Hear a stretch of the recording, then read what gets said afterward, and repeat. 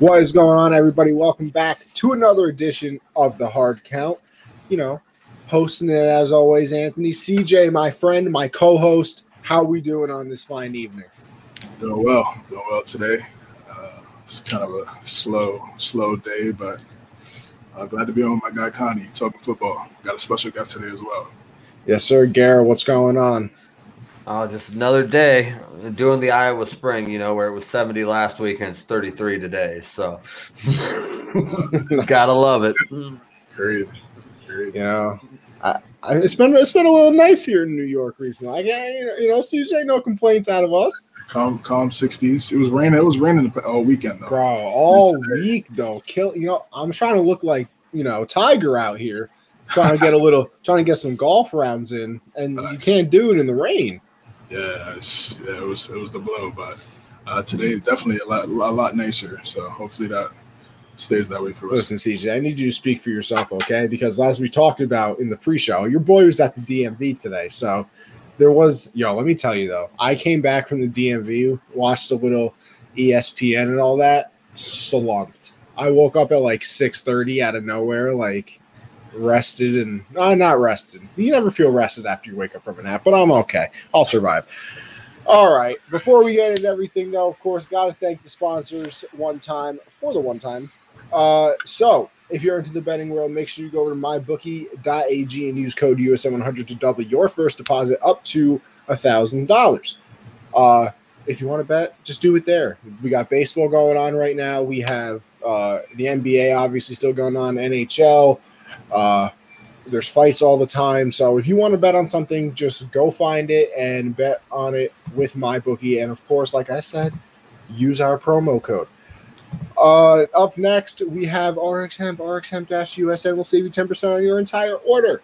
So if you're a little sore from life, as I always like to say, go over to RxHemp. RxHemp, they got the pain relief CBD creams. You'll feel brand new when you wake up in the morning, get a little CBD cream after a long day at the gym or something like that, and bam, you're A-okay. Next up, we have the Teespring. Teespring.com/stores/unwrapped. Go check out the merch, guys.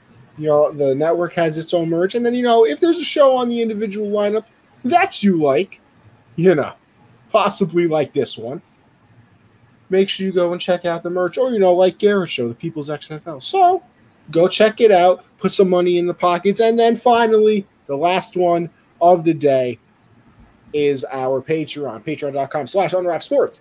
$1, you're just supporting the squad, letting us know you like what we do. $5, you get entered into a gift card giveaway. You also get 10% off the store, and you get access to our Discord chat where, you're like an honorary member of the Unwrapped family, as I like to say. And then that $10 tier, you get everything I just said, except the 10% discount goes to $20, and you get entered in to our signed memorabilia giveaway each month. A couple months ago, we did Keenan Allen. Last month, we did David Montgomery. I don't know what we're doing this month yet. I am not positive. When it comes out, I'm sure that we will post it, unless somebody knows something more than me. I don't know. Couldn't tell you. I saw Garrett. I saw Garrett getting ready to talk for a quick second, so I thought he had some low key information that I didn't know. So I was getting ready for this guy cue in because I was a little slow last time you gave it to me, so I was all ready for it this time. Well, it's true. Garrett did steal the last giveaway. I'm still calling. I'm still. What's the word I'm looking for here? I can't think of the word, but I don't think Garrett won, okay? He's the only Bears fan that we got, and he just wins. Of course he does. I think he stole it. It's a nice come up there, brother. Nice come up.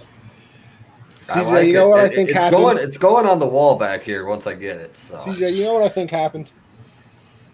I think he pulled a Kevin Durant. Oh, man. He made big burner accounts, big old burner accounts, paid $10 and then said, you know what? Yeah, I am Amanda. Give me my David Montgomery jersey. I'm crying. But all right. If I had a burner, I would not use a female name just because I don't think I could pass myself off as a female. What about like Loretta?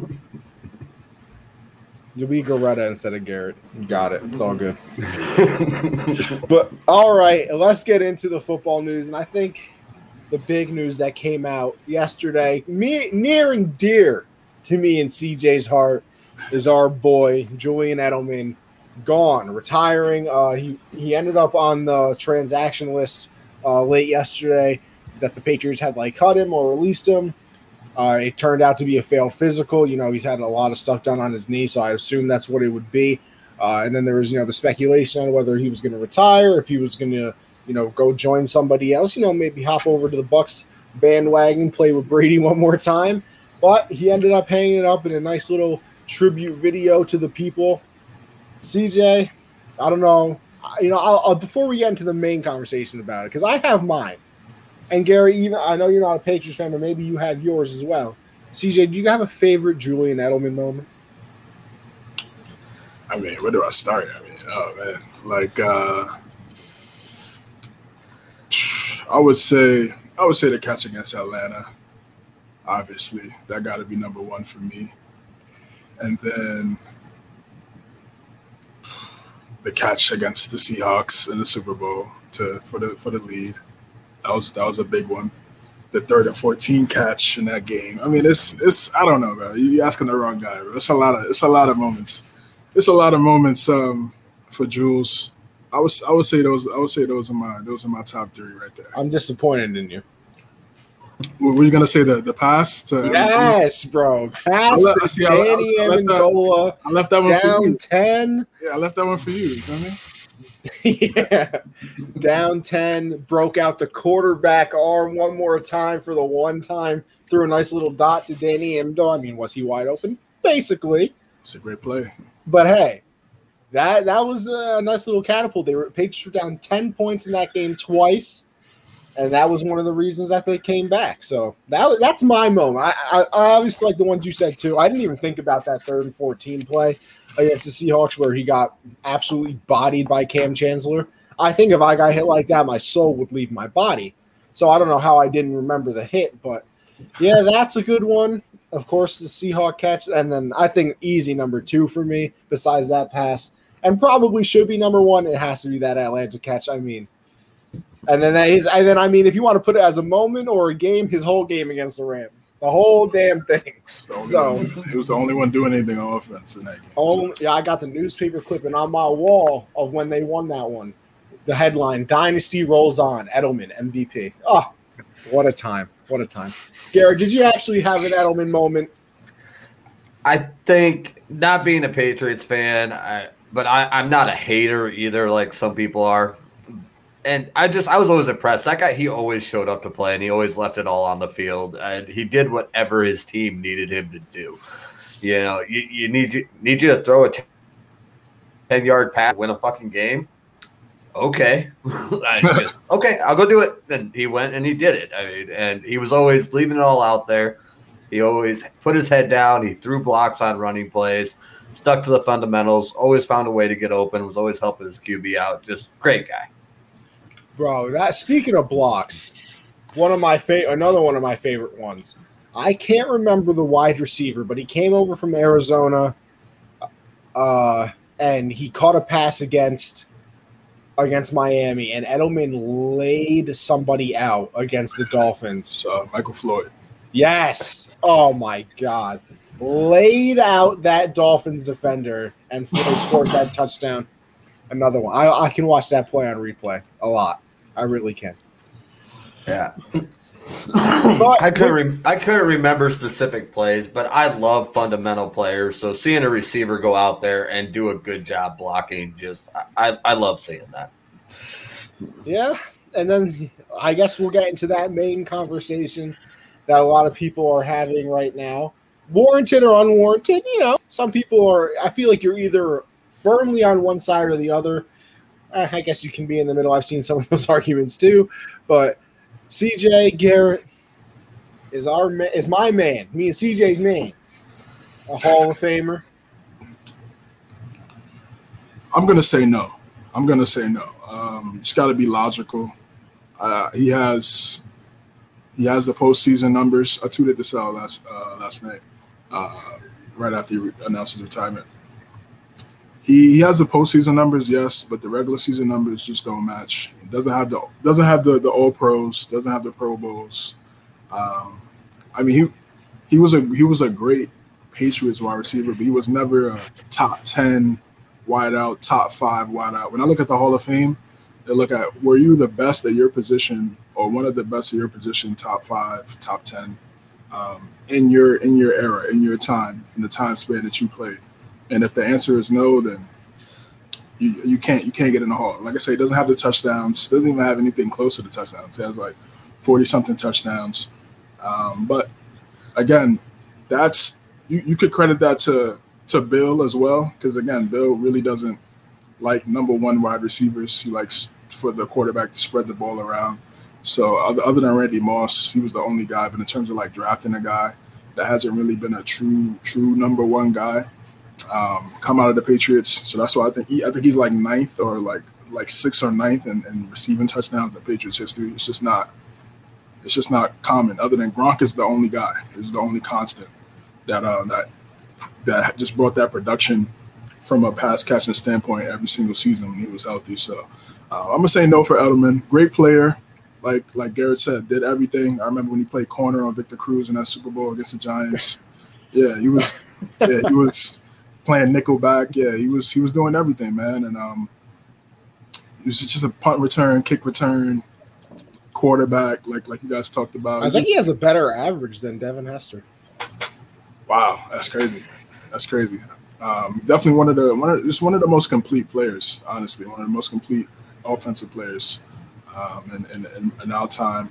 It's just sad, man. It's just a whole new era now in New England. You know, Gronk gone, Brady gone, Edelman's gone. You know, that was the trio for the last decade or so. Used to talk so much trash to my friends about having that trio, and now it's just, you know, it's Cam and Damian Harris and Jonnu Smith now. So we'll see. So yeah, it's just as my guy Nick says, new flowers here. So, but yeah, Edelman, shout out to Edelman. You know, great career, but not a Hall of Famer. I'm squarely in the middle on this. I don't have very strong feelings anyway. I think he's just a real borderline guy. He did a lot of really good stuff. He was definitely a key part of a lot of Super Bowl wins. But the regular season stats just they aren't there. And I was on SportsMe. Shout out SportsMe. Great app. Guy asked, if you think Hester should be in the Hall of Fame, then you can't say no to Edelman. And it's like, well, no, because you look at Devin Hester, and I think he's a shoo-in because he was the greatest at his position. He was the greatest kick and punt returner in the game. So he gets in. And I don't think you could say that about Edelman being he was not the greatest receiver. I don't really think he's even in, like CJ said, top 5, top 10. He's not really in that discussion at any point. So that makes it a little hard. But on the other hand, clutch performances do matter, and media does matter. So, I mean, you can make the argument on his playoff performances and the way he showed up clutch and the way he was such a great fundamental player and contributed so much to the team that he deserves a spot. So, I definitely don't think he's a first ballot guy, but I could see him getting in. I could see him not, and I'm not going to be upset about it either way. I don't really have strong feelings about it either way. I think he's just one of those borderline guys that was really, really good. But I don't know if he definitely doesn't cross the threshold for an automatic Hall of Famer. But does he cross the threshold to get in? It's close, man. See, that's close. That's what I mean. Like, for me, like when we talk about Hall of Fame, it's like T.O. Hall of Fame. Like, that's it. Like, you don't even have to like question it. There's no. Is he in yet? Yeah, he got in. It took 3 years, but he got in. It's like Randy Moss, Hall of Fame. Like, you don't even like. There's no question. There's no. Well, you know what I'm saying. If you have to do that, I feel like you shouldn't be in Hall of Fame, because that means you've seen their career and you could just tell, yo, this guy was one of the best at his position during his career, during a 10, 12-year span. No question, has the numbers, postseason. I mean, that's team success. You know, I mean, he stepped up. Don't get me wrong, he stepped up big time in the postseason. But, when it comes to those regular season stats, I mean, Torrey Holt's not in right now. Reggie Wayne's not in. Those guys are Hall of Famers, in my opinion. I mean, we all watch those guys play. To me, those guys are Hall of Famers. So they need to get in. Some other guys, too. So I know he won't be eligible until 2026. But I just feel like when you have to think about it, I feel like that's when it's nah. Well, let me complete the circle. Yeah. Because we got a middle and I'll go yes. And I lean towards yes, not because I don't know. I think that the postseason really does matter. Like, you look at that and, people, he played on the Patriots. Of course he's going to have more postseason. Okay. Is that his fault? What do you want him to do? Request a trade to the Browns so he wouldn't have postseason numbers? Like, it doesn't make sense. I mean, he's behind Jerry Rice in receiving yards and receptions. I mean, it's not like it's some nobody. And I can make I got some pushback on this in the chat when we were discussing it. I, in my opinion, make a strong argument that he was the second most important player to the Patriots that time. Obviously, Brady's number one. And then everybody always says Gronk second. And Edelman didn't play a lot of full seasons, but he would usually only miss like a game or two, this or that. Edelman seemed to always be there. And Gronk, you obviously had those seasons he wasn't in the Atlanta Super Bowl where they still won that one. I think, I talked about it earlier, Edelman's the only reason they won the Rams Super Bowl. I mean, nobody else was doing anything. He was a Super Bowl MVP for a reason. Yeah. You can look at it that he's the reason they won the Atlanta Super Bowl. What if he doesn't make that catch? Is it luck that you could fit? Like, I think they did a sports science on it. And I mentioned this yesterday on Gen Z. You could only fit like an IHOP stack of pancakes underneath the football, like not inches. They were measuring in pancakes. So we're doing something there. Elite science right there, man. It is. Listen, hey, sports science. I'm not going to argue with science, as they say. Even though some people do.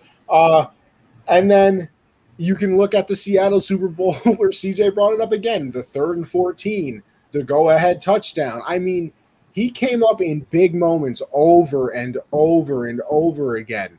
Like, if you're maybe not the best in the regular season, he might be one of the best in the postseason. Like, we never said that he was the best receiver in the regular season. I agree with that 100%. I don't even think he was ever in like a top 15 discussion of wide receivers his entire career. That's what I'm saying. So you see, here's my other thing. You're on my side. Then. No, I'm not. I'm not though, because I think he should get it, and also because, all right, if we're gonna do this, then there's a few people that shouldn't be in the Hall of Fame. Ooh, Joe Namath shouldn't be there. He got more interceptions than touchdowns. That's a Hall of Famer. I don't think Eli should get in. I definitely don't think Eli should get in. But I was going to circle back to that point and ask CJ that. Like, if Eli gets in, should Edelman be in? Because I think if they put Eli in, you have to put Edelman in. Getting in. There's literally no chance Eli doesn't get in. I don't think Eli should. I don't think Eli's a Hall of Famer, bro. I know he had two special. And I agree with you on that one. He had two special seasons. He was the best quarterback in the NFC East for a minute. I mean, you could say Romo, whatever, but I mean, they definitely had more. All right, structure. Let's use your own argument against you. Was he ever top 5? This is what I'm saying. This is what I'm saying. I was going to get to that. He was the best quarterback in the division and didn't dominate the division. It was always dicey. It was always the Cowboys, Eagles a couple times, Giants a couple times. Giants went to the playoffs and they go to the Super Bowl. It was never like Brady dominated the AFC East. It was never like that for Eli. He only has like 3 or 4 Pro Bowls. He'll get in because of the 2 special seasons. But outside of that, he was never. To me, I never looked at him as one of the best quarterbacks in the NFL. Like, I can name 7 guys in his era better than him. 8 guys, easy. And that's kind of where I could see Edelman getting in, because if you put Eli Manning in for being the Tom Brady killer and winning 2 Super Bowls, then you have to put Edelman in for his playoff performances. For being the Tom Brady saver, then. Yeah, I mean, because literally that if Eli gets in, it's going to be because he beat Tom Brady twice. There's nothing else he did. Yeah, that's exactly. Here's another player that I think you're diminishing the Hall of Fame if that's the only reason. That's your only criteria. And if that's where they're going to put the bar, then Edelman gets in. Right. Yeah. If that's the bar, then cool. But I just feel like we're going to lower the bar even more. Oh man. Here's another person I think gets in, and I talked to CJ about this one time on his Twitch stream. Make sure you go check out CJ on Twitch. But I think Philip Rivers is going to get in. He has the best numbers out of the two other quarterbacks that were drafted against him. He has the best numbers. I think he didn't win a Super Bowl. He was terrible in playoffs. I can see him getting in. And here's my other thing too. I don't think Eli, I don't think Edelman, I don't think Rivers are first ballot. You're out of your mind. I think Edelman should get in the Hall of Fame. I think he's like an 8th ballot person. But I think Eli is like a 4th or 5th. I think Philip is probably like a 6th type of thing. But either way, nobody remembers what ballot you got into the Hall of Fame. Everybody just knows that you're a Hall of Famer. Does anybody know that Shannon Sharpe was a 3rd ballot? No. Not a single person knows that, unless you really care that much. But I think somebody like Philip Rivers is going to get in. Like I said, I think Eli will end up getting in. I think there's board. Here's my other thing. If Hester gets in, and CJ, you think he deserves that? He is, yes, probably the best punt and kick returner. Is that he didn't have much success in other places, like a receiver, things like that. So he still changed. Is that enough to get in? Yeah, it doesn't matter. He gets in as a punt and kick returner because he changed the game. Depth, taxes, and kick it away from Hester. Yeah, they literally kick the ball on touchbacks because if Devin Hester's out there. Scored the touchdown. Has a better average than him. I mean, he had significantly less amount of punt attempts though than Hester. So true. So it's like you have to look. Devil's advocate. I just like being annoying. Yeah, Hester's getting in, bro. I mean, you can't. I mean, he was dominant since Miami, bro. Come on.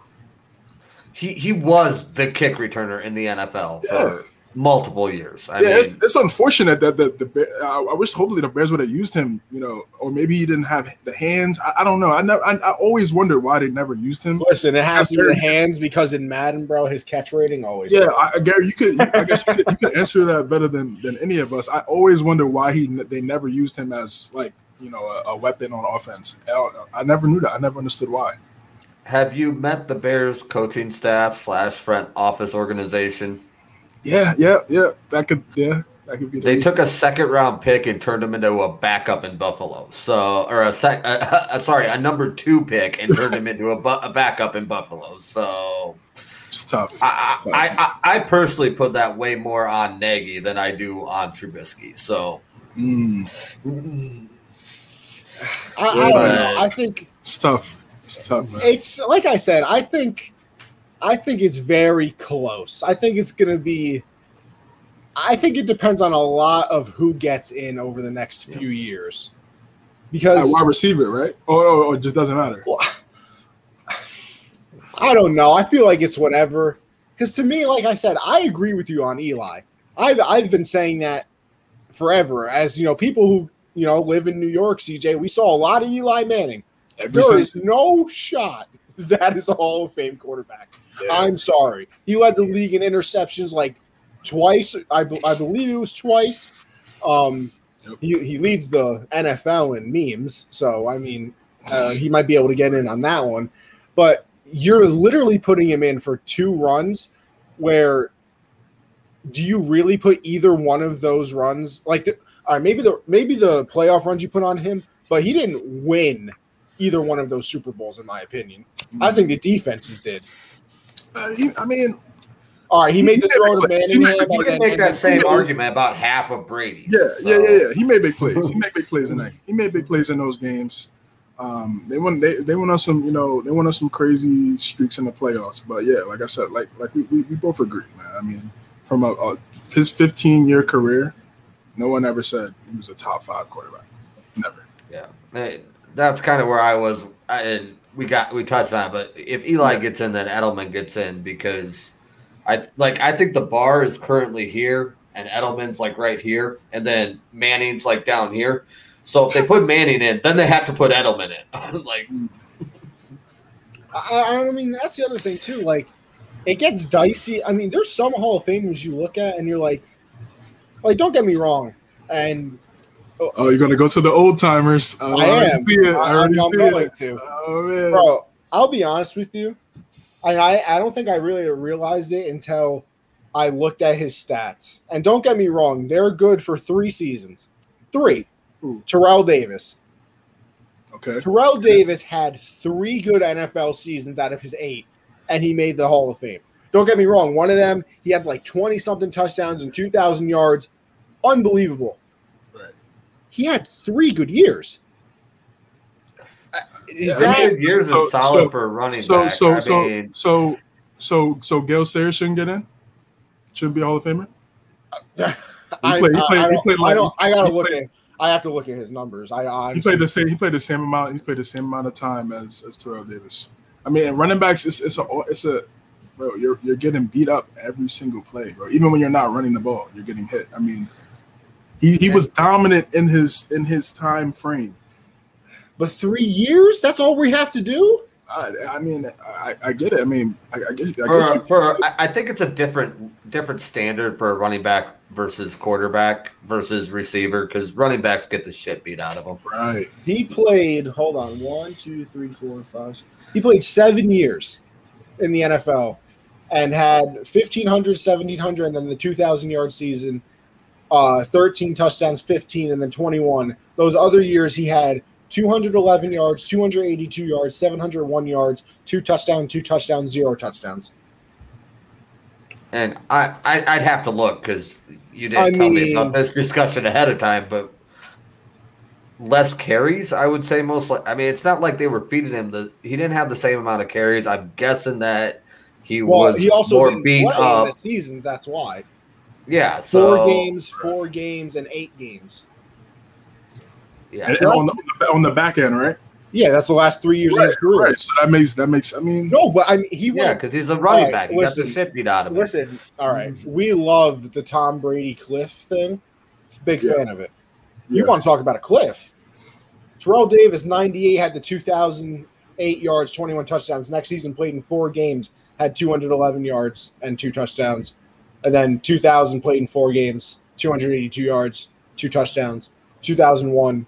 167 yards or 701 yards in 8 games and 0 touchdowns. Like, that's a cliff. You want to talk about a cliff? That's how many carries did he have to get 2,000 yards? So he got 2,000 yards. He had 392 attempts. So 350 times that season he got the shit kicked out of him. I'll give him 42 times that he got out of bounds. I mean, I think that's realistic. I mean, you talk about eating 350 hits from linebackers and linemen and safeties with a head of steam. All right, I got this. That's question. A lot of hurt. I'll ask you this question then. If I can find this person, hold on. Oh, here we go. I got a question for you then. If we're going based on that. So we got 1,059 yards, 12 touchdowns, 1,540 and 16 touchdowns, 2,027 and 17 touchdowns. Is he a Hall of Famer right now? He retires. Who you talking about? That's why. Are you doing blind profile? Yeah, just a blind little profile. Would you say that's a Hall of Famer right now? He retires. Say it one more time. My bad. Had 1,059 yards, but 12 touchdowns. Had 1,540 yards and 16 touchdowns, and then 2,000 yards and 17 touchdowns. I would lean yes, going in blind and without seeing any tape. How many years? Because that's just a 3-year stretch. That sounds like Derrick Henry. It is Derrick Henry. Yeah, he's a Hall of Famer, bro. Right now, Derrick Henry charges a Hall of Famer? I would say yes, depending on what happens. But I mean, even if he comes out and he's taking less carries and missing games, those 3 seasons, I mean, it's the same deal. But those 3 seasons alone put him in. He was the best running back in the game. I mean, he is currently the best running back in the game. I don't know. I don't know. I Dicey. struggle. I like a little bit more. I mean, don't get me wrong. They're unbelievable numbers. Like I'm not arguing that. It's just like the 3-year stretch, and I know it is a running back. I understand that fully, but I don't know. 3-year stretches getting you into the Hall is like it's just tough for me. It's a little, and like I said, Edelman never really had that like dominant stretch, but I feel like it was always a consistent amount of yards, catches, and then obviously the playoff numbers. But hey, we're not the ones that are voting on it. We're just talking about it, so we're going to find out in about 5 years. Yeah. Well, and the other fun thing, going back to the Terrell Davis real quick, I know his totals fell off, but the bitch averaged 98 yards a game. Yeah. Including the post-Cliff years. That's Hall of Fame shit right there. He averaged 98 yards a game. Hey, so yeah, on the ground. Yeah, he had. And that includes the years where postseason too. Right? I think about the postseason. He was great in the postseason too. He played in 78 games and averaged 98 yards a game. Yeah. So, I mean, he was a big part. I mean, that was also when running backs were definitely more heavily used. So I'll a little caveat there, but it's still he's in the Hall. He's in the Hall. It's not like you're taking him out. So I'm just saying there's layers to it. I think that there's layers to it, but you know what? We could sit on that all day. So I'll move it on. To another thing that came out today actually is that the Broncos and the Seahawks are not going to have their voluntary workouts. I believe it was a statement from the Broncos.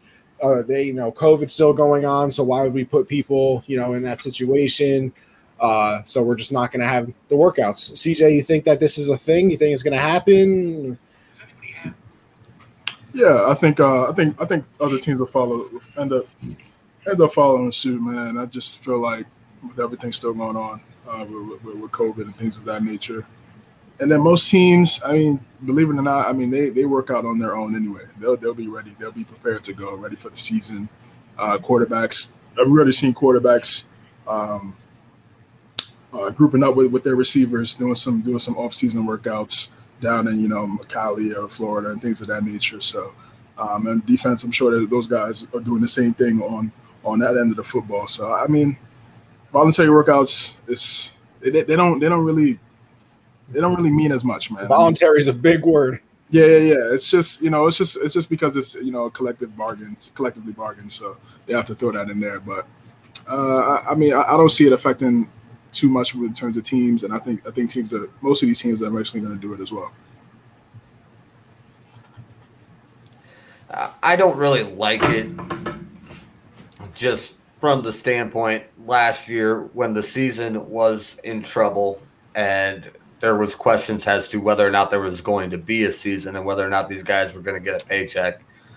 The NFLPA and the vast majority of players were all pretty gung-ho about let's have a season, let's make our money. And we're going to have a season this year. I don't think there's any doubt of that. And the guys are going to get paid. And they're like, I don't think I want to do this voluntary thing. I mean, I don't really like it. But like CJ said, I don't think it's really going to affect anything. Some other teams will probably do it, but there are still going to be guys doing their own thing. They're going to be in shape. We're going to have ourselves a season. They're going to be doing the online workout stuff, the same thing they did last year, and it's going to be fine. Yeah, I mean, I guess it's kind of smart in a way that you just don't want to go through a Broncos type of thing where you're playing your wide receiver at quarterback. And I know this obviously isn't happening the regular season. These are the off-season, voluntary workouts. And like I said, it's voluntary. That's a very, very important word. It's not like this is training camp. This isn't the OTAs and everything like that where they're just like, we still just don't feel like doing it. It is the voluntary workouts, if they didn't want to go, they don't have to. I mean, it's usually more of a voluntary thing. Like, you should really go, hit, nudge. I'd really like you to be there type of thing. Right. But I don't think it affects too much, shout out Sam because he liked when I said this last time, but my boy, me and Josh's boy, Troy Wingo, tweeted out that, there weren't too many training camps and things like that. And it did not really affect football at all. I mean, there wasn't a preseason. Football still looked like football to me last season. So, I mean, I don't think it affects them too much. Like, I feel like we forget sometimes that they're professional athletes. Like, I know it's a voluntary workout. You think that because they're not going to a voluntary workout, they're sitting on their couch eating a pint of ice cream and playing COD or something. Like, that's not what's going on. They're still working out. They're still animals. They're still hitting the gym daily. Like, it's not like this is, me who, when there's something voluntary, I say, okay, thank you for not inviting me, and sit on my bed. Like, they're in the gym. They're working on their craft. So I don't think it's a big deal. If teams are going to go away from it, go away from it. If you want to have your voluntary workout, CU shows up, go at it. I don't think it really is going to change the NFL season so much. And I think that's the thing that would scare anybody the most is if it changes the season. But I don't think any of us think it's going to do that. So, who cares? Goodell's talking about, stadiums being at full capacity. So they're not. They ain't worried about no NFL season. Yeah. The NFL made the Ravens play with the practice squad, made the Broncos play with the wide receiver at quarterback. I mean, made the Browns play with no wide receivers. They're going to chug right along. COVID, no COVID. I mean, if there was a tornado 15 miles from the stadium, I think if they can get the game in, they would. The NFL just thinks that they're the Holy Land and can do whatever they want. So they're going to chug right along. It's about the money. I'd like to clarify just a little bit. I don't necessarily dislike the move. I just really dislike how the Broncos handled their press on it. Like, I would have liked it a lot better if the Broncos organization would have come out with a joint statement with the players that said, after discussion with the players, we have decided out of abundance of caution, we are not going to hold the voluntary workouts. But for whatever reason, somebody had their hair up and didn't want to do that. So instead, we have these same players that were all gung-ho about let's make this happen last year, talking about how it's too dangerous to have a voluntary workout this year. That was the part I didn't like. I have no problem with not having the voluntary workouts. Like, whatever, do your thing. It's probably not a bad idea. I just didn't really like the press on it. Yeah, wording is a powerful thing. Some people, you word something wrong, especially now, might be bye-bye for you. That's why I'm surprised we're still on the show this week. No, I'm kidding. Last week was something. Last week was interesting. That was a show. That was a show. I don't have a whole lot of time to catch shit live, so I'm not in the comments as often as I would be ideally, like if I didn't have a real job and whatnot. But I listened to all the podcasts, and I was losing my shit at work, and people were looking at me funny because I got playing on my earbuds. Yeah, it was wild. We appreciate any support. Check out that pod, by the way. Available whenever, just saying. Next up, this one annoys me. And if you're Sam Darnold, you got to be a little upset as well. So the Panthers came out today and basically said, oh, yeah, we're looking at a bunch of positions in the draft, quarterback included. Quarterback included? Like, that's a what did you say moment? Like I don't know what's going on with that one. Garrett, I'll pick you. Go ahead. Okay. Am I allowed to go off on this show? I know when I'm – okay. On the other show I guessed it on, I was trying to be nice. So, what the fuck is this? Like, why are you going to trade away draft capital for Sam Darnold and draft a QB? Like, what are – I want to thank you. Like, thank you to the Carolina organization. You're making my Bears look good. This is like, what are you doing? Yeah. Why are you giving up draft picks for Darnold if you're going to draft a QB? Like, I was in the chat. I'm sure you all saw me a week ago or whatever when the Darnold argument was going on about him versus Bridgewater. And I was fully convinced by not necessarily like this, like I think Teddy is bad or Darnold is better necessarily, but by the moves Carolina was making, it indicated to me that Darnold was the guy. They were going to put him in for a year, and he was either going to be good, and they roll with him, or he was going to be bad, and they have a top 10 pick next year and they draft a QB. Like, that seemed to be the indication of where the organization wanted to go. And now you're talking about drafting a QB this year? I mean, sign up for the tank plan and bench CMC for a year so that you can be 2-16 if that's what you're going to do. Because, like, what's the point? You draft a QB in the first round. Darnold's going to be out there looking over his shoulder, seeing ghosts again, and you're not even going to give him a chance. And then you still got Bridgewater hanging out, and you're paying him $20 million, or I'm not sure on the actual number, but you're paying him a shitload of money already. And now you got Darnold that you gave up draft capital for, and then you're going to go and draft a QB too.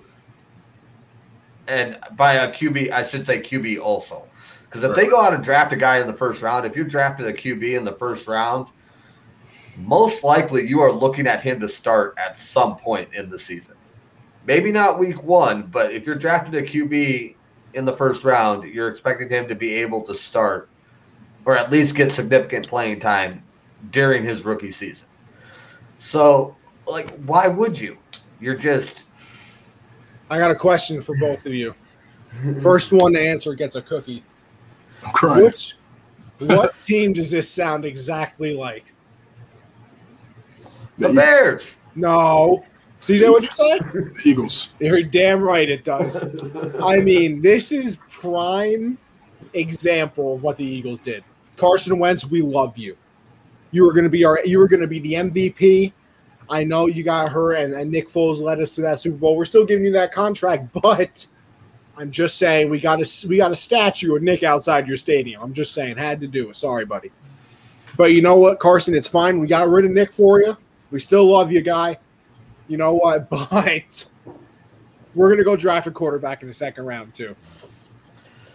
Like, what are you doing? This is, people, they always say, if you don't pay attention to history, you're doomed to repeat it, or whatever the hell the actual saying is. This is exactly what they're doing. Like, you traded away draft capital for Sam Darnold. Listen, I'm not even the biggest fan of Sam Darnold, but if you're going to do it, you might as well give the kid a chance.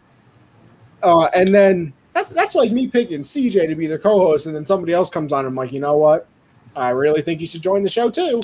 Like, CJ's like, yo, what the hell? I thought you just, said I was your guy. So, like, I don't know if – and listen, here's the only situation that this makes sense in. Matt Rule went up to Sam Darnold and was like, listen, calm down. I have to, we're going to try to trade our draft pick, and we're going to try to, finesse a team out of some more picks to try to get back what we gave up for you. So I'm going to go out there and say we're very interested in a quarterback, but really we're not. So then somebody will trade up and be like, oh, I got to get ahead of Carolina, or I have to get Carolina's pick. That's the only way that this makes sense, because if they actually draft a quarterback, you messed everything up. Unless you actually think in this one too, because apparently, and listen, I don't like college sports, so I couldn't really tell you, but I listen to people that are smarter than me, and this is what they say, that next year's quarterback draft isn't really the best. So unless they're planning on having Sam drafting a quarterback there, in case Sam is terrible, they trade him again, and they have their quarterback there who's got to sit for a year and learn behind Sam Darnold, I guess. But those are the only two situations where it makes sense to me, and realistically, it's only one situation. I think the other one's stupid.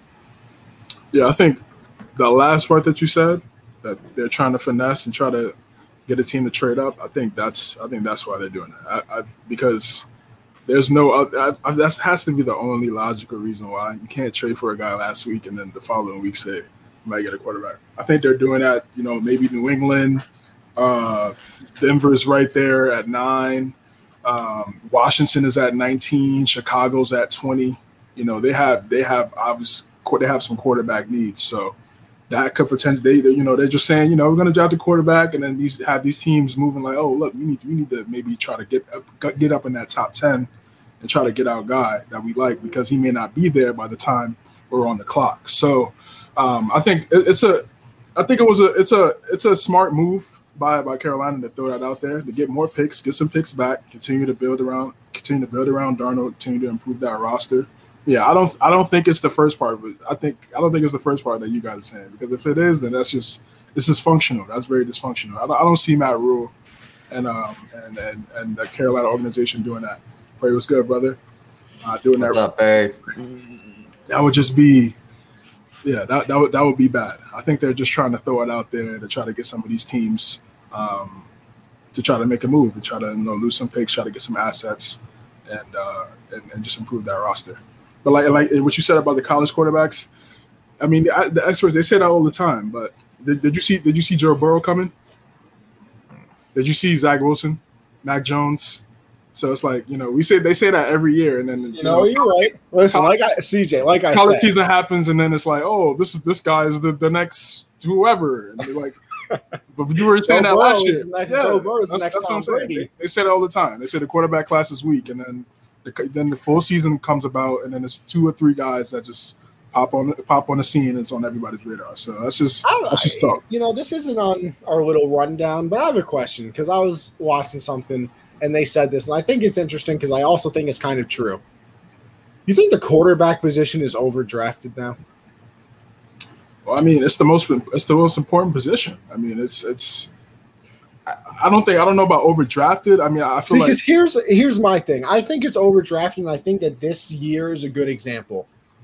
Like, the season ends, it's Trevor Lawrence, everybody else a step below, and then Justin Fields was kind of there. Right. Now all of a sudden, there's going to be 5 quarterbacks taken in like the first 4 picks, or 5 quarterbacks, 4 picks. There's going to be 4 quarterbacks in the first 4 picks. Like, what happened? You're telling me pro days mean that much to you? Throwing against the air means that much to you? Teams have a short leash. Well, and yeah, I think a lot of people, and I'm hung up on Mitch. I'll admit that. So back to that bias into what I'm going to say, but you look at Mitch Trubisky's draft class. There was absolutely no one that had Mahomes on the board over Trubisky. That's facts. And you put Trubisky in Chicago with a dysfunctional head coach that can't run an offense, and they can't put weapons around him, and now he's back up in Buffalo. And you put Mahomes in Kansas City, where they sat him behind a veteran for a year so that he could learn, and then paired him with Andy Reid and Eric. I'm going to space on his name right now because I'm not good with names. But Right. Yeah, the offensive coordinator, and he is a superstar. And it's just, I think situation plays into this a lot more than people want to admit. And as far as next year's draft class with QBs, I mean, I don't think there's a Trevor Lawrence out there. And I'm into I watch college football probably more than the NFL, in all honesty. But I don't think there's a Trevor Lawrence out there, but there's a Justin Fields. And there's a Trey Lance. And there is a Zach Wilson. And, I mean, Trevor Lawrence is a once-in-a-generation deal, and he is what he is. You aren't going to get another T-Law. You aren't going to get a Trevor Lawrence every year. But those other 4, next year's version of them is playing right now. He is signed, and he is set up for a starting role right now. That's my point. It's the fact that, like, before everything happened and Mac Jones, like, went crazy in GM's mind, like, there were people talking about him getting him in the 2nd round. I think that'd be a good spot for him. And he's going to be the 3rd pick. Like, that's you really think San Francisco's going to go Jones? Yes, I think they might. I think Mac Jones is a done deal. I think they go Fields. Either way, he's going to get drafted in the 1st round, probably top 10, and he was supposed to be a 2nd round pick originally. Like, that's definition of overdrafting. Yeah, well, and I look at, like, the Jets situation, too. And, I mean, granted, I'm just a guy that watches football on TV, but still. Aren't we all? But still, like, I think they would have been better served keeping Darnold and trading back and getting offensive linemen and a defense than they're going to be by taking Zach Wilson at number 2. I mean, yeah, the kid's good, but I think he's the next Trubisky. He's going to get put into a Jets offense that isn't very good. They put all their draft capital into him. They aren't going to put support around him. And in 5 years, he's going to be back up in San Francisco. Or in 4 years, he's going to be back up in San Francisco or Atlanta or, pick a spot because he didn't work out on the Jets. Or in 4 years, they're going to be talking about how he's the next Sam Darnold, another guy that the Jets took big and busted when he didn't actually bust. The Jets just never gave him any support. Zach Wilson. Just have to hope that Joe Douglas is not Ryan Pace. That's what they have to. Oh well, it's hard. Oh God, that's the big question. That's the big question right there. Can he? Here's how many times in the last 20 years has a team that was in the top 5 in the draft drafted the franchise QB and won a Super Bowl in 5 years? Now Russell was the 4th round.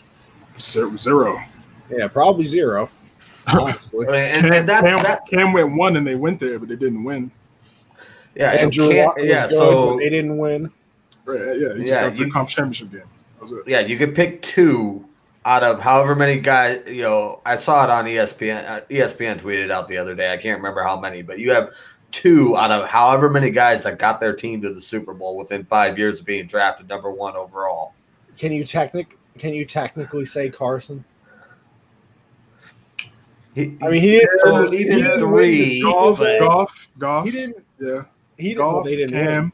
Well, just win. Oh, okay. So then, because Carson didn't win the Super Bowl technically, but he's the reason the Eagles were there.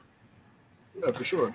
Yeah, and I think that's circling back to Connie's point overdrafted. I think there's a lot of these teams for whatever reason, whether it's fan driven, because I think there's a lot of fans that believe this too, that they think that they went 2-14 and they are a quarterback away from being a good team. And it's just not true. That is not facts. I mean, listen to the draft this year when an offensive lineman, a defensive lineman, a linebacker gets drafted. Nobody will cheer that.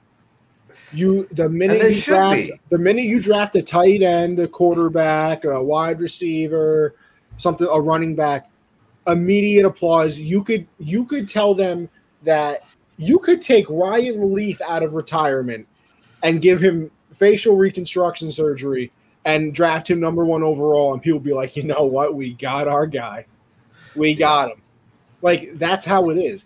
And it's just not true. Like, you have to draft for need a lot of the time, and there's a lot of teams that have a lot of needs. And here's my other thing, and listen, I'm not an NFL GM. I should be, but I'm not. The whole drafting the best available player thing to me also makes no sense. I'm sorry. Like, this is like in the NBA, it makes sense to me because I feel like if you get that once in a generation talent like a LeBron, something like that, you can automatically become good. Football, it doesn't make sense. The Falcons are going to end up drafting Kyle Pitts. I'm telling you right now, if they don't trade back, they're drafting Kyle Pitts. That is literally the last thing they need.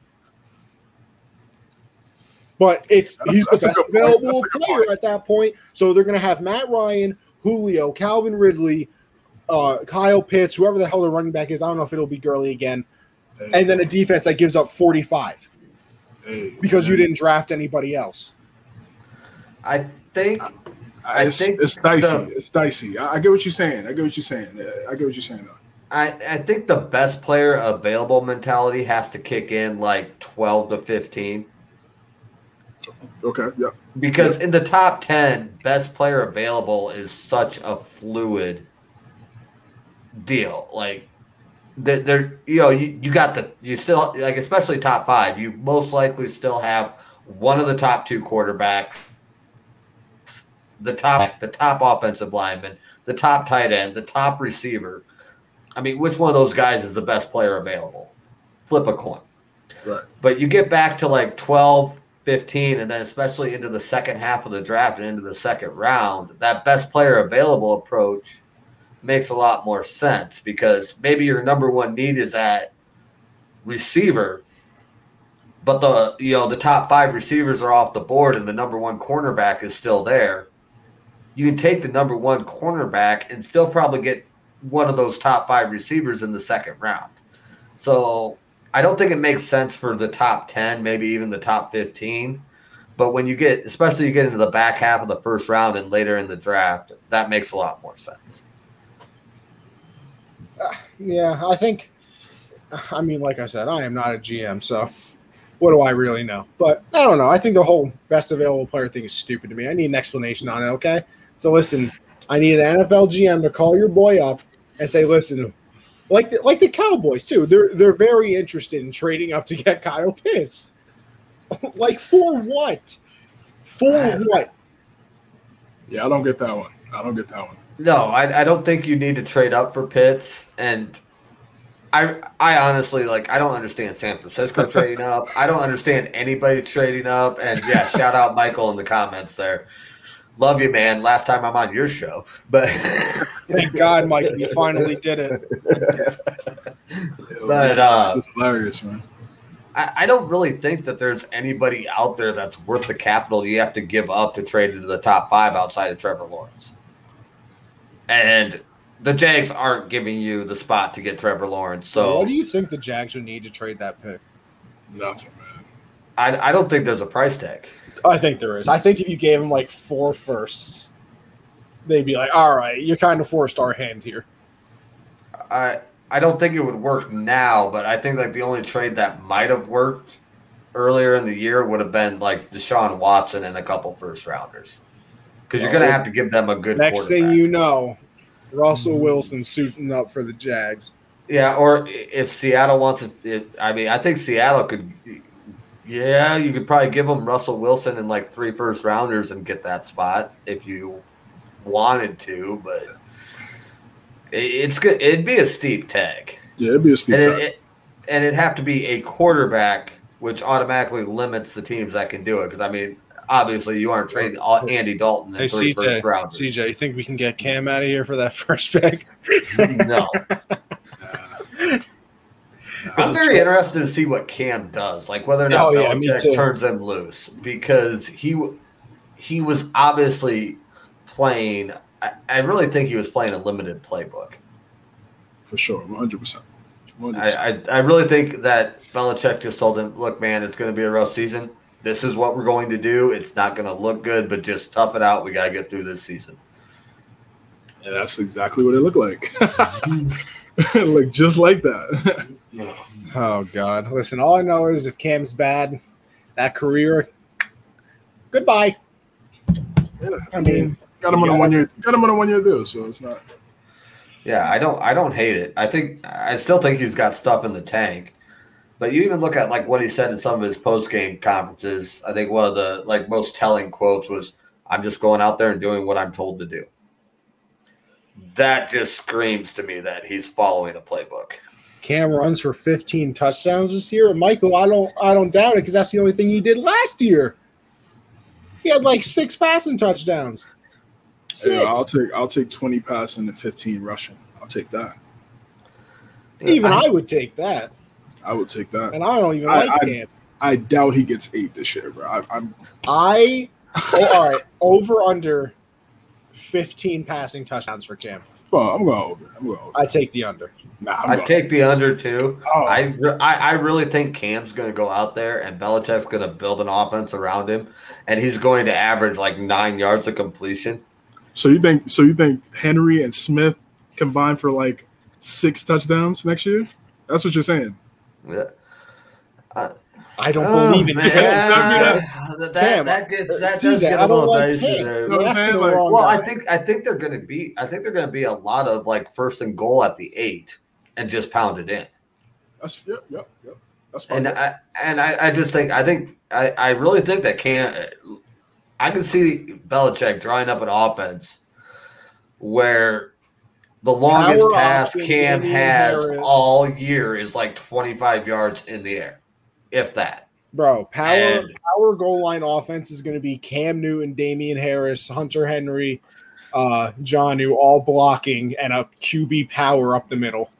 That's what the goal line offense is. Guaranteed. All for it. Play action. John O. Henry, money. Dude, did you guys watch Iowa play in 2019 by No, chance? not a single Okay, one. I figured you did, but that anytime, like 3rd and 1, 2nd and 1, 4th and 1, didn't matter. 2 backs, quarterback up the middle. They ran that motherfucking play 3 times in a row on a 2nd and 1, and they gained 2 yards every freaking time. Listen, And this is my only they just went out there and saving ran grace it for again, Michael and Pittman. it's like My only saving grace if is you what can Michael Pittman. if you can put like 7 guys going up the middle with the QB behind them, it's unstoppable. Like you can't. You're going to get 2 or 3 yards every time. BB with those twin tight ends. Watch out! Listen, Michael, that's my hope. That's my hope. All right, but let's get into this next thing because we're already at an hour and we haven't even gotten into the main course. So maybe we'll do it a little faster than I hoped. We're gonna break down some divisions. Me and CJ decided to do this, so we're gonna go through each division. Eventually go through all the teams and everything like that. Kind of like what me and Michael did over there on the baseball side, where we did our nice little 30 and 15, where we broke down all the MLB teams in the 15 weeks leading up to the season.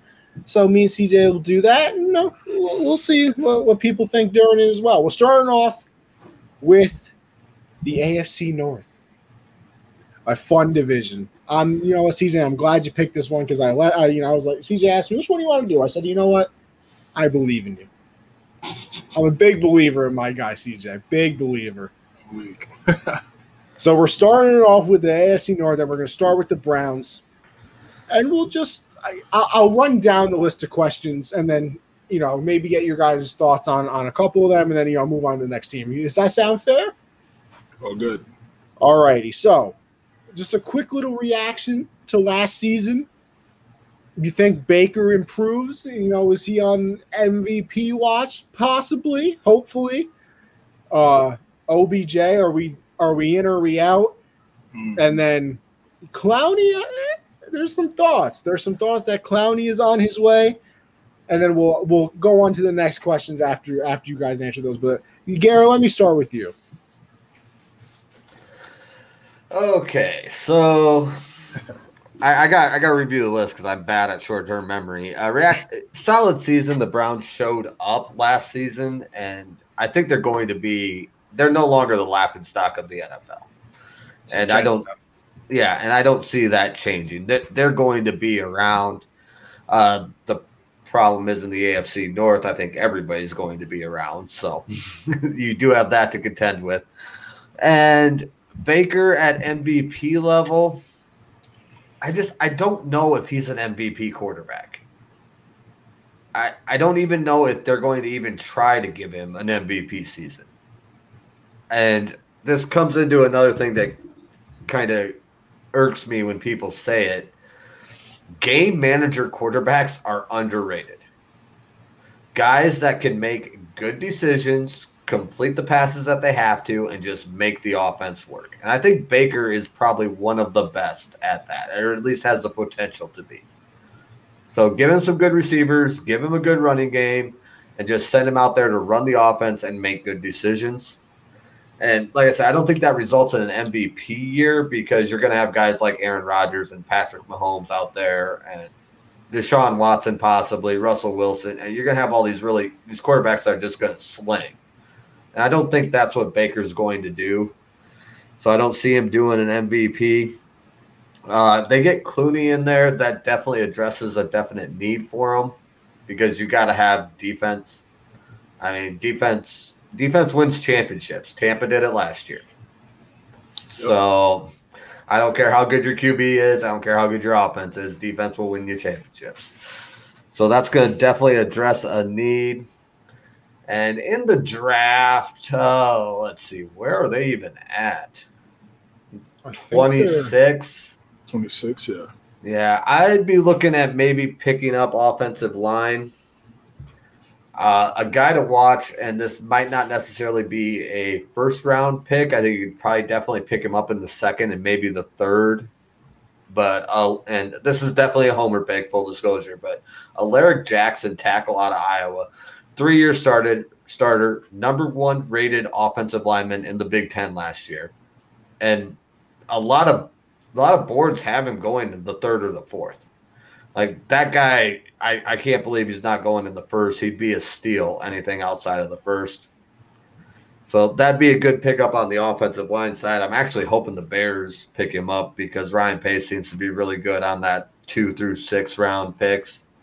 So, but there'll be a lot of linemen out there. Get a little bit more protection. I think they have the offensive weapons they need. I mean, maybe look at a tight end. But all in all, I think they're going to be a very, very solid team. They're going to be contending for the division title. The problem is they're in a really tough division. You got record at the end there. Oh, yeah, record prediction, yeah. Yeah, I'd put them right around like between 10 and 12 wins just because they're in a really tough division. I think like 11 wins could easily take that division. But I think they're going to be in that group of guys. Oh, and we're 17 games now. So I'm going to bump that to 11. I'm going to bump it to 11. I'm going to say 11 wins, and they're going to be in that 11 or 12 wins. They're going to be right in that group of teams. I really think you can see this division ending like 12-5, 11-6, 10-7, like the top 3 teams, or even like 12-5 and 11-6 and 11-6. So I don't know about division championship. A lot of that's going to depend on luck and catching the bounce of the football because the division's going to be that close. By the way, the 17-game schedule really makes records so ugly. Terrible. We'll get used to it. It's so ugly. Like there's no more 8-8. You're either 9-8 or 8. It makes me sick. That's why the Bears voted for it. You can't go 8-8 in a 17. No, that's definitely why. Did the Cowboys vote for it? I'm sure they had to have because that's the only. I mean, yeah, they can't go 8. Yeah, for everything. So, CJ, what you think? Cleveland last year, I think they did what they did last year is what most people expected they were going to do the year before. Stefanski had a phenomenal season, coach of the year. I agree with Garrett said. I think this is the first season for Baker where he has some type of structure around him. First few seasons, Hugh Jackson and Tyrod Taylor situation, and then they brought in Freddie Kitchens, 0 coaching experience. It's just dysfunctional for a number 1 overall pick. They brought in Stefanski, run power, run game. Just needed Baker to not, didn't need him to do everything, make decisive plays. Play action, move around the pocket, do things like that. I think as he becomes more comfortable with the offense, he could potentially start having those type of MVP type numbers. I think maybe not next year, but maybe the year after, maybe in that year 3 in that offense, really opening up the playbook, understanding everything with the weapons that they do have. I think it's very possible that he could. But he still has to work on his decision making. There were times where I had a lot of interceptions. The second half of the season, he definitely cleaned it up in terms of the turnovers. Didn't turn the ball over a lot, and that's ultimately what led to them getting into the playoffs last season. So I think in due time, Baker could potentially be in that conversation. I don't think it'll be this year, but they have a high powered offense. They have 2 excellent running backs, and then Hunt and Chubb. They got Odell and Landry, two great guys on the outside. Austin Hooper, Njoku still there at the tight end position. So it's there for the taking, man. It's there for the taking for him to have some good stats. Odell's future in Cleveland. This is like a prove-it year for him, honestly. As crazy as that sounds, he had so much success early in his career in New York, but he's battled with some injuries. This one being, the most significant one with the ACL. He needs to show that he could play a full 17, and he's, and he has to step up in the playoffs. I mean, everybody that if they do make the playoffs, he has to be reliable. One of those guys that Baker can trust and make big time plays. No boat trips. Yeah, exactly. He has to erase that. He has to erase that narrative and that story from him in the playoffs. He has to step up big time. If the opportunity presents itself for Cleveland. I think he's still a talented wide receiver. I'm pretty sure he has a big chip on his shoulder now, with him having to overcome this obstacle. So I think he's gonna have a bounce back season.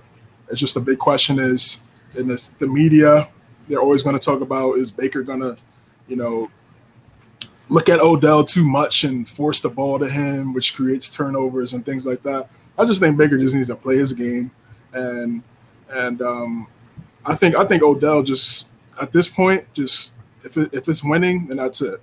I mean, he played well last year. I mean, before he got hurt, he was playing solid football.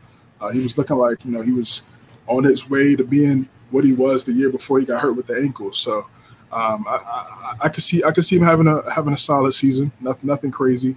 And then I meant to say put Clowney. That was a typo. But yeah, I think Clowney. I think Clowney and Garrett, that could be. I thought they were signing George Clooney, honestly. That's Apple, man. But I didn't even catch that. I knew who you were talking about. Yeah, I didn't catch that you misspelled the name. Yeah, that's my bad. That's on me. But but I think they wanted to pick him up last year. They wanted to sign him for 3 years, 56 last year. He turned it down and took the 1 year in Tennessee.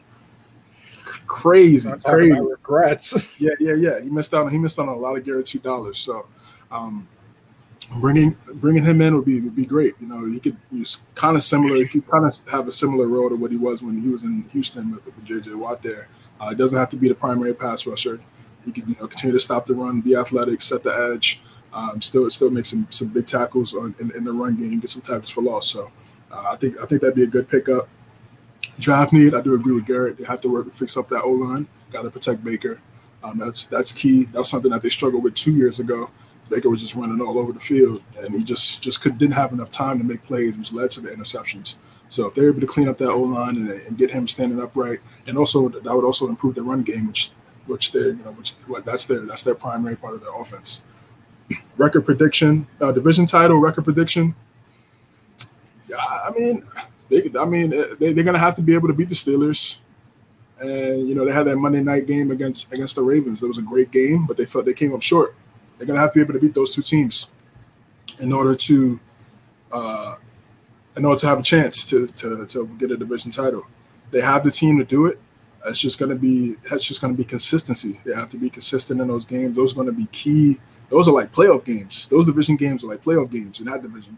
So if they could turn the tide and make those teams respect them, like, yo, we're here, like, go 2-0 against the Ravens or the Steelers. That would be big for their confidence going forward. They're still a really young team, so I think they have a shot to do some things that have success moving forward.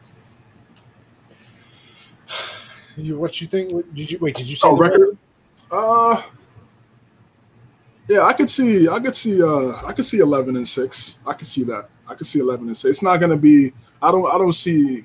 I mean, the Steelers, they were 11-0, and then but the Ravens were right there and the Browns were right there last year. So it wasn't like they were head and shoulders above those two teams. So yeah, I could see 11-6, maybe a wild card again, and get home field maybe this time, and have those fans rocking. I think that'd be good for them. Yeah, I mean, last season it was like you said, CJ. I think it was a great point. It was what we wanted in the first season. I know I jumped aboard the hype train right away when they traded for Odell. They had Jarvis too. I was like, oh yeah, playoffs immediately. And then Freddie Kitchens came in and no coaching experience, and it was just a mess. So obviously it wasn't. Yeah, I respect you for drinking out the jug, by the way. Oh, you already know, bro. I respect that. What we got? I need to know too, though. What do we have? Oh, no, it's just water, bro. It's water. Yeah, bro. Come on. No. I didn't know if we were talking like some lemonade. Oh, nah. Just water, brother. Yeah. Okay. Hydration is key. They do say. I respect the choice. I'm drinking Iowa water, so. He said, "Yeah." Shout out Matt. He said, "Water." Shout out Matt, man. Always in the chats. But yeah, it was what we expected. It finally came full circle. Probably should have beat the Chiefs in that playoff game. I still really can't believe that they didn't, especially when Mahomes went out. I thought it was kind of like a sure thing until I can't even remember the quarterback's name. Who came in for Mahomes? Chad Henne. Yeah, Chad Henne turned into Steve Young and ran for the first down, and it was wow. My, what a mess. But yeah, it was a fun season. You know, Baker, the MVP thing, I don't think that's ever going to be in the cards for him. Like we said, he's a game manager, and people put that as like a bad thing, and I think Garrett's right on that. It's not. Like, you can make a very strong argument. Minimum, the first 2 Super Bowls, Brady was a game manager.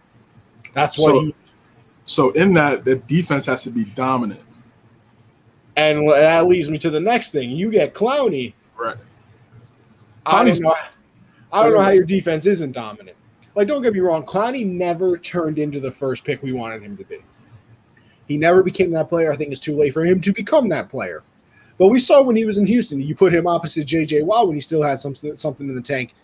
He was kind of a problem. You're putting him next to Myles Garrett, who you can make the argument is the best edge rusher in the NFL. And what are you going to do? Double team Myles Garrett? Listen, Clowney didn't turn into that first pick.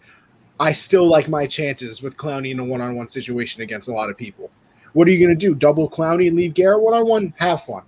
You be my guest. So I think that they should go after Clowney. I think it's smart. Here's my other thing. Is there such thing as too much pass rush? No. It's a very simple answer.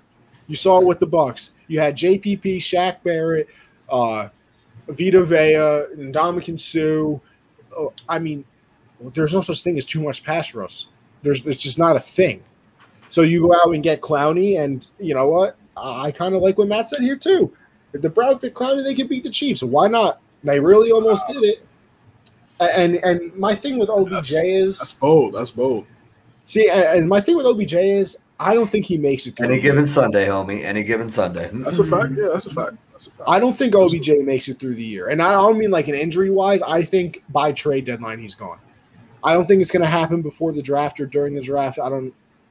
But I think especially if you see the Browns draft a wide receiver, that he's gone.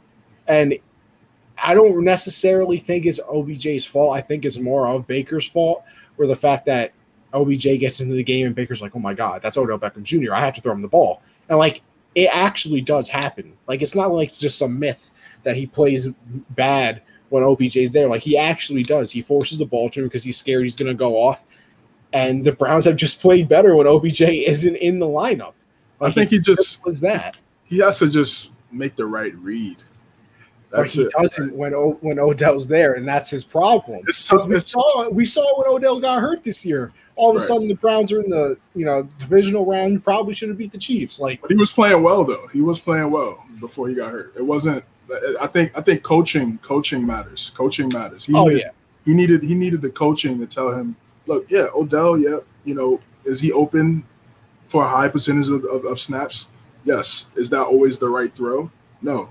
If you make the right read, the right throw, then the right, check audible, then those passes to Odell will definitely be open. If he starts to understand that as a quarterback, then Odell will get his big plays. He'll get those yak plays where he could take 10-yard ends and take it 70. He could do those things like that. He has to just focus on making the right reads. And like I said, I think it's more of a Baker problem than Odell. But I just think I think even through the coaching and all that, I don't know. I just feel like Odell doesn't make it through the year. Would I mind it if he did? No, because I think that team would just be even better. You have the two-headed monster at running back, and now you have a two-headed monster at wide receiver with Jarvis Landry and Odell. Like that, the Browns are going to be a tough team to beat. No matter what. In the draft, I think me and CJ, correct me if I'm wrong, I think we had them taking a defensive lineman when we did the mock draft. Which is another thing if they don't get Clowney that I don't mind them doing. Like, their offensive line isn't terrible. I think the Browns are a team that's definition drafting because you have to. Like, if you look at the Browns, there really aren't positions of need. Their cornerbacks are kind of set. They went that route through the draft. Their line is obviously set. Yeah, they got to stay healthy in that secondary. Yeah. For sure, yeah. Their wide receivers are set. Quarterback, running back, they're the Bucs without a Super Bowl and Tom Brady because they're kind of stacked at every position. They just didn't put it together yet. And I blame that more on Cleveland being a bad organization for the longest time because, you brought in Freddie Kitchens, bro. Like, come on. you got Kevin Stefanski, and all of a sudden you're neck and neck with the Chiefs. So, and then as far as it comes with the record and winning the division title, I think I'm higher on them than you guys are. I'm thinking a nice 13-4. Okay. And here's the thing: I think that 2 of those losses will be in the division. Probably one to the Ravens, probably one to the Steelers. I still think they can beat the Bengals, even though I think that they're going to be competitive too. And then I think one game they'll probably lose one that they shouldn't. And then another game they'll probably lose one that they should. So if they're going 13-4, then you can't expect Baker to just be a game manager. Oh, yes, you can. Because I think Nick Chubb and Kareem Hunt are going to rush for 50 a game. All right, cool. I'm saying here's my other problem. I think Baker's going to be a game manager without game manager numbers because of the people he has. That's very fair. He can be a game manager, but he's going to have a game where he throws 350 and 4 touchdowns because they've run the ball 6 times and gotten 20 yards, and then the defense comes in and then he says, "Oh, look, Odell's over there. Let me go 80 yards deep to Odell." It's that kind of a situation. So I think, and here's my other thing too. I don't think he'll end up being the one getting credit if he does go off this year, which isn't fair to him. Of course he will. No, I don't. The media. That's what I'm saying, though. That's what. Listen, I'll give him credit. I love Baker, and I wish that he would become. The media hates all quarterbacks not named Tom Brady. The media hates a quarterback with a personality. Look at the quarterbacks that we like: Brady, Russell Wilson. Everybody loved Andrew Luck. It's all quarterbacks that are like, "Oh, hi guys, how are you?" And then Aaron Rodgers annoys me because people think he's better than Brady, but people don't like him because he's arrogant sometimes. People don't like Baker because he's, all the stuff he did in college, this, that, and the third. People don't like Cam because he's that's just coward, man. No, there's people. No. There's people that don't like Baker. But Cowherd is the leader of the pack. Oh yeah, he's numero uno on that list, no doubt about it. He really started all of that. Bro, honestly. The minute he saw him grab his stuff during that game, he was like, Baker Mayfield is a backward hat kind of guy. I mean, hey man, I like his personality. He's a baller. He's a baller, man. I will tell you this right now. My least favorite, and as somebody who wants to go into media and things like that, my least favorite question is, "Are you the best player?" And then they answer yes, and they're like, "Oh, he's taking shots at people." CJ, ask me if I'm the best host right now. Are you the best host? You're goddamn right I am. Fuck you, it's me. Stupid ass question is that? Are you the best? I would hope you have the confidence to say that you're the best. I don't give a shit if I'm the worst person at doing whatever I am. You gotta have the confidence to think that you're the best. It's the media, though. It's that ebb and flow. Well, listen, don't you worry, CJ. When I break into the media and have my own shows and things like that, I'm gonna change it. I'm gonna be like, "Yo, listen, are you the best?" And if they say yes, I'm gonna be like, "You're goddamn right, you are." And if they say no, I'm gonna say, "Listen, stop being a little, media guy and just say yes." Like DeAndre Hopkins, when the guy said, "You're one of the best in the league," he goes, "I know." Energy. That's energy. Give me that energy. As long as you back it up, it's good. Listen, even if you don't back it up, I'm a big fan of starting new stuff, bro. I'm in the damn NFL. I'm better than you. I'm sorry. You're in the media asking me the question. You ain't make it here. Hey, I'm with you. So, listen. Maybe that's just me on my high horse. So I'm just saying. It's on a little rant right there, right? I think it's stupid. I think it's dumb. Are you good at this? Yeah, let me say no, I'm the worst person here. What kind of dumb question is that? Are you a good wide receiver? Nah, let me name the people that are better than me. And then if I say yes, he's taking shots. No, I'm not. Got to fill up the cycle, man. Got to fill up the news cycle, bro. You're not wrong. Sorry, I'm bouncing. The Cubs are in just got out of a high leverage situation. So, don't worry. I've been looking at the TV every once in a while because Yankees just love wasting opportunities. Big fan of wasting opportunities. All right, how about them Bengals? Sir. You know, that was my question, CJ. No, I love this idea, but we're at the the hour 24 mark. You think we spread this out a little bit more? Or you still want to go over the rest of these teams? But yeah, we could stop at Cincy and then yeah, and then do the next few. Yeah, I like that. Next week, if he's available, we could break. Yeah, Garrett, if you want, listen. Everybody's welcome. Yeah, well, I'm not gonna make any promises, but I will definitely try to be available next week. All right. I like that. Maybe CJ, we break down one or two teams a week, three max, and then we can space it out. We cut our coverage off at the draft, and then come back to it. That's live game planning, people. That is live game planning. So you know what, CJ, I'm sorry to say, but my phone's dead, which is where I have the game plan. So I'm going to need you to take over the duties right now. All right, no problem. All right, I'll start with you, Connie. Talking about Cincy, reactions to the Bengals last year. Obviously, drafting Joe Burrow, number 1 overall pick. A lot of expectations that he would play well, and maybe not necessarily the team. Obviously, they still had a lot of work to do in terms of the roster. Just talk about your reaction to the season, Burrow's health going forward. They just lost Giovanni Bernard to free agency as well. Good scat back that been there for years, made big time plays, catching balls at the backfield. How do you see T. Higgins having it? You see him having a breakout season. Now AJ Green is on the Cardinals, and they signed Awuzie from the Cowboys, and they picked up Ogunjobi from Cleveland to improve that defense. So. What's your thoughts on the defense? And then I'll break those last 3 questions after you answer those. Yeah, so there was a lot of expectations obviously coming out of the draft for Burrow. I think in a way unfair. Watching the media stuff like that, you're like, oh, he's going to all of a sudden he went from not being known to I'm hearing in the media that he's the next Tom Brady, things like that. I know we have to compare players because that's what we're supposed to do.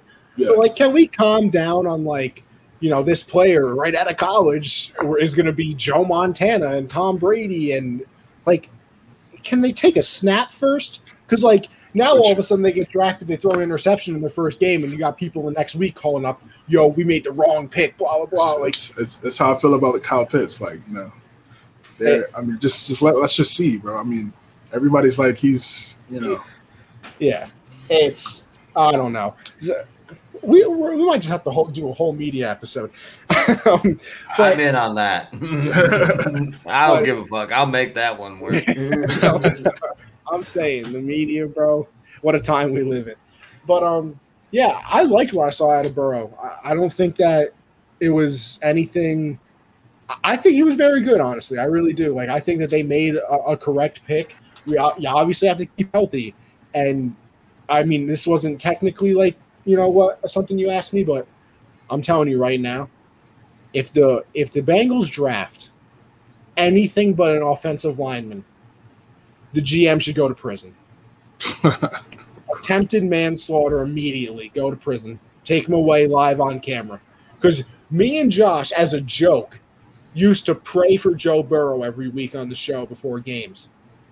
And then be like, we hope we're going to pick against the Bengals, but we'll also pray that Joe Burrow makes that healthy. And one week he finally didn't. Goes down with that injury. And listen, before that, he was playing well. He was having a good rookie season. I think he got overshadowed a little bit because I think everybody was wrong about Justin Herbert. As soon as he started playing, the Burrow and Tua hype went away because everybody was like, whoa, we got that one super wrong. So shout out to doctors stabbing people. Yeah. Word. Justin Herbert might have slipped him a 20 and said, listen, go a little further than you were supposed to. Crazy way to start the league. What a way to make your career because your teammate got a punctured lung. But hey, by the way, it's 2 hours before game time and we need you to start. Can you imagine that? Just balls out. Just make your NFL start real quick. We need you, buddy. Oh, okay, heard you. But yeah, I thought, and this is a good question from Matt too. Burrow win a comeback player of the year. I mean, hey, if he balls out, why not? I mean, Off the top of my head, I can't think of other candidates. I'm sure that there are. Alex Smith, if he plays a snap. Yeah, but he won it already. I don't give a shit. The guy gets it every year. He plays a snap going forward. Name it after him, so you don't got to argue with me too much. But you say Saquon, Odell. Oh, Saquon, you're right. Saquon. Okay, yeah. I forgot about him. I don't know how I forgot about him. He was my first pick in my fantasy dynasty draft. Messed that one up a little. Yeah, you messed up that one a little bit. But yeah, I think Burrow played well. They, like you said, they shored up the defensive line a little bit with those two players coming over in free agency. That's another thing that they got to focus on because they were just terrible on defense. Like they're kind of the opposite of the Browns, the team we just talked about. Like they have needs besides wide receiver and quarterback now, obviously. And I mean, I guess I'll say running back, even though I'm not the biggest Mixon guy. They basically need everything else. So, I mean, there's not really a bad spot to go in the draft except, the first pick has to be a, tackle or something like that. Just saying. But I think that they're going to make an improvement. Like, I really do. Like, I think they're going to be like that's a borderline playoff team because I know it sounds weird, but like every year there's two teams that were bad the year before and are good the next year and make the playoffs. Like it happens every year. Not like me saying that. Like if you look it up, it happens. And I think that that's a candidate. I think the 49ers are the candidate in the NFC because they're getting all their injured players back. And I mean, we saw what the defense did, the year before. So why not them too? But, and then, the other player you brought up in T. Higgins, if he's going to go off, I believe it was T. Higgins, right? If he's going to play better now that Green's gone, absolutely. I think that he was better than Green last year, but I think to start the season, they probably had to give the respect to AJ Green and see what he still had left in the tank. But I really do think the Bengals are going to surprise some people this year. I think they draft a corner piece lineman, they fix up the defense a little bit with the rest of their draft picks. Higgins plays like the wide receiver we saw him play last year, and Burrow continues to play as he did. I don't see why they can't sneak in or be at least competitive, more competitive than they've been in years past. All right, so that's me. We got a whole list here. I was really impressed by Joe Burrow, and I think he's going to have another solid year coming back. I am not really concerned about his health. And shout out, Matt. Yes, I know. We all know that you are still angry about the Packers draft pick last year. Hey, guys, did you know that the Packers drafted a quarterback? Hopefully they draft another one this year. I'd love to see it. Just to watch Matt. I would pay at least $1,000 to put a camera in Matt's room if the Packers drafted a quarterback and see what his reaction was. Oh, dude, that would break the internet. The Hard Count live draft show. There we go. I mean, listen. Sheesh. But yeah, back to the Bengals. I think they had a pretty solid. I mean, they did all right. They obviously have some holes other than quarterback, but Joe Burrow was leading the Rookie of the Year charge. Yeah, we know, Matt. And yeah, until he got hurt. So definitely very impressed by him. Higgins is definitely going to have a much better year. I mean, obviously, getting moved up to wide receiver one, just going to have a lot more opportunities. I think he'll take advantage of them. Do you think he moves over Tyler Boyd? I think so. I think so. Okay. I mean, I don't have a problem with it. I think Boyd's very good as well. So, hey, listen, you have 1A, 1B situation too. Well, yeah, exactly. So that's why I feel comfortable. I mean, I'll go out on a limb and say Higgins is wide receiver one, but like you said, it's literally 1A, 1B. So there you go. And I think that offense is going to click. As far as the draft goes, you definitely have to go offensive line, maybe even the first 2 rounds. You need to get some protection in there for Burrow, first and foremost. Defense, with the ads they had, Awuzie, Ogunjobi. I'm bad. Yeah, you got it. I wasn't sure if I was saying that right, but yeah, that's definitely going to help the defense, and they'll be okay. Zach Taylor on the hot seat. I don't think so. I think he's got time to work.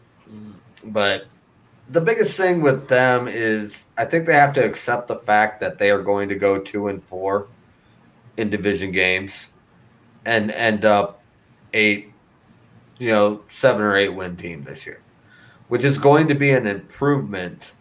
But I don't think they're going to be able to improve enough to even get to 500 in this division. Yeah. Which, I mean, that makes it really hard to get to a 9 or 10 win deal. I mean, I might even be generous at 2-4 in the division, because I could easily see them getting swept in the division. Very possible. But I'm going to give them credit because I got some faith in Joey B. And I think they'll pick up a couple of the home games. But I don't think they're going to be a playoff team, more so because of the division they play in than the talent. But they're going to be much improved. They're going to be moving in the right direction. You gotta get some offensive line help for Joey B. Just go out there, execute, and you're going to be right around 500. And then you head into the draft, you're going to be around that 20 mark. And yes, Matt, that's very true. If the Bengals win less than 5 games, he's probably going to have to get fired. But I don't think anybody's projecting them to do that. That's why I don't really think he's on the hot seat. If for some reason he shits the bed and they end up another 3 or 4 win season, then yeah, his seat is really, really hot. But as it stands, I think they're going to be right around 500 because they're playing in a really tough division. And they're just going to have to build on that again. And I would almost look at 2022 for them to be looking at that playoffs, looking at getting into the playoffs. I don't see it for next year. And I don't want people to take this as I'm knocking the team, because they have a lot of talent. But they got to get some rookies in there on the offensive line. And I would love to see him get Sewell. Penei Sewell. That'd be Sewell. Yeah. Sorry, I told you I'm bad with pronunciation. Bro. When me and Caleb were going over his mock draft. Woo, you want to talk about names? But either which way, I expect them to make steps in the right direction. I expect them to be a better team than they were last year. You got to get some protection for Joey B. Let the defense figure out itself, and maybe you go defense next year in the draft and pick up a linebacker, edge rusher, cornerback, whatever the season shows you need.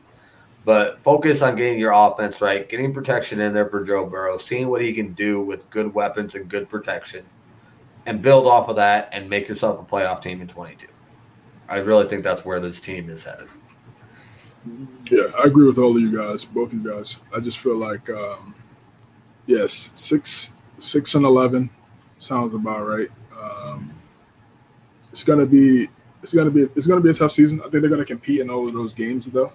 I think it's just they just don't have enough guys, have enough star players, especially in that division, like you said, very tough.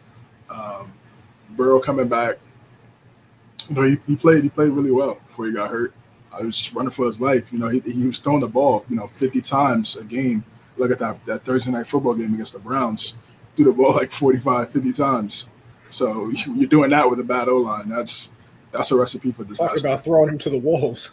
Yeah, exactly. Yeah. Exactly. So T. Higgins, yeah, it should be a breakout season for him. He had great rapport with Burrow, and I feel like he's definitely gonna get some looks. He's gonna get more targets. Boyd under the middle is gonna be really solid. A solid number 2 guy. I think that's perfect for him. He should have a great season. He's 6'5", tall, can make big time plays.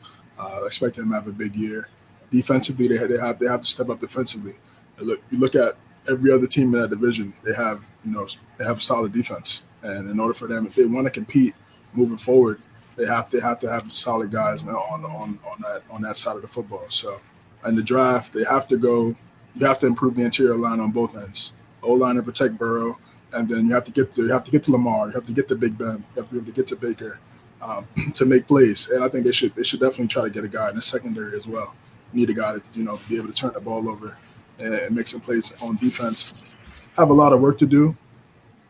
But yeah, I agree with Garrett. I think 2022 is where we could probably expect them to potentially get a playoff berth and definitely be in that hunt. I think this is probably the what's your identity year, how they're going to play, and the type of football they're going to bring to the table. I think they need to lean on Mixon a little bit more if he can stay healthy, run the ball. That's how you have a young O-line. You fix a young O-line, run the ball a little bit, make sure Burrow's not doing everything. And I think they'll be all right. The Bengals, for as long as I've been watching football, they've been a weird team. They've had some solid teams, players, great players come along there. They just can never just get over the hump. They had the Dalton years where they were good. They were good, but just not good enough. Then they had Carson Palmer there with Ocho and those guys. They were good, but they just couldn't get over it. Now the Browns are better than them, so now it's just like it's another obstacle that they have to get over. So it's gonna be interesting to see how it plays out in Cincinnati. But it does look like they have their guy under center, which is very important. And I think in a couple of years we'll be talking about this team being in the playoff chase. And I want to circle back to one thing that I missed when I was running through the list of questions. I don't think losing the running back really hurts them at all. Yeah, I mean, he wasn't bad, and I understand that offensive line contributes to this. I feel like he ran for a replaceable person. Yeah, he ran for 400 yards last year. I don't really think that that's a problem to replace a 400-yard running back, especially if you spend at least one, if not two, draft picks on the offensive line and improve the offensive line and get a guy to the line of scrimmage before he gets hit. You could easily plug somebody in there and get a 600 to 800-yard season out of them. For sure. Yeah, then just real quickly for me to circle back to something that I didn't answer either, with Zach Taylor being on the hot seat. Oh, yeah. I mean, we've seen coaches get fired so kind of sooner than expected. I know the Cardinals head coach got fired after a year. Freddie Kitchens got fired pretty quickly. I mean, there's a few coaches that have gotten fired pretty quickly, but I feel like they like Taylor. I feel like they're going to give him that chance to, see what he can do. And you know what, Matt? That's a bold statement right there. Garrett in the backfield, rush for 400. They did let me. Listen, let me just say this. I just want to say, as long as they let me drink Busch Light and smoke cigarettes on the sideline, I'm good for 400 yards. Listen, I'm just saying this. When I played football back in my, Mighty Might Division I days. Mighty Might, I'm crying. I played line because I was obviously bigger than everybody, but they did let me run the ball twice in my career, 21-yard rush and a 19-yard rush. So let me tell you something. They called me Derrick Henry back in the day, basically. Derrick Henry, Lorenzo Neal type wave? Lawrence, I was about to say Lawrence Taylor. LaDainian Tomlinson, Jesus. LaDainian Tomlinson? Sheesh. I mean, I was that guy. LD, not LT. Yeah. Listen, there's so many things going on. One of them liked cocaine. The other one actually played football. How did I forget? But you know what? I think there ain't nothing wrong with cocaine, man. Come on. Listen, kids, don't listen to everything we say. But you know what? That's very true. Kids don't do drugs. I think unless anybody has something else to say about this, we leave it on this on this comment by Matt that I'm going to pull up. Unless anybody has something else, let me know. No. I have one more like general topic I'd like to circle back to real quick before we wrap the show up, but not on the Bengals. All right, no, let me know then, because I want to end the show with Matt's comment. Okay, the one thing, and this is coming off Sports Me again. I have a lot of fun on that app, so I'm going to plug it whenever I get, every chance I get. But the question posed was, is the pocket passer dead? Like, is the time of the era of the pocket passer over? And I think yes. I just wanted to pose. I'm going to say why, but I just wanted to pose that to a couple other football guys while I was on the show here. And I'm not saying a running quarterback. I'm not there. Okay, so just we're generalizing here, and I realize that you can make exceptions to this, but call Tom Brady a pocket passer and Lamar Jackson a running QB. Yes.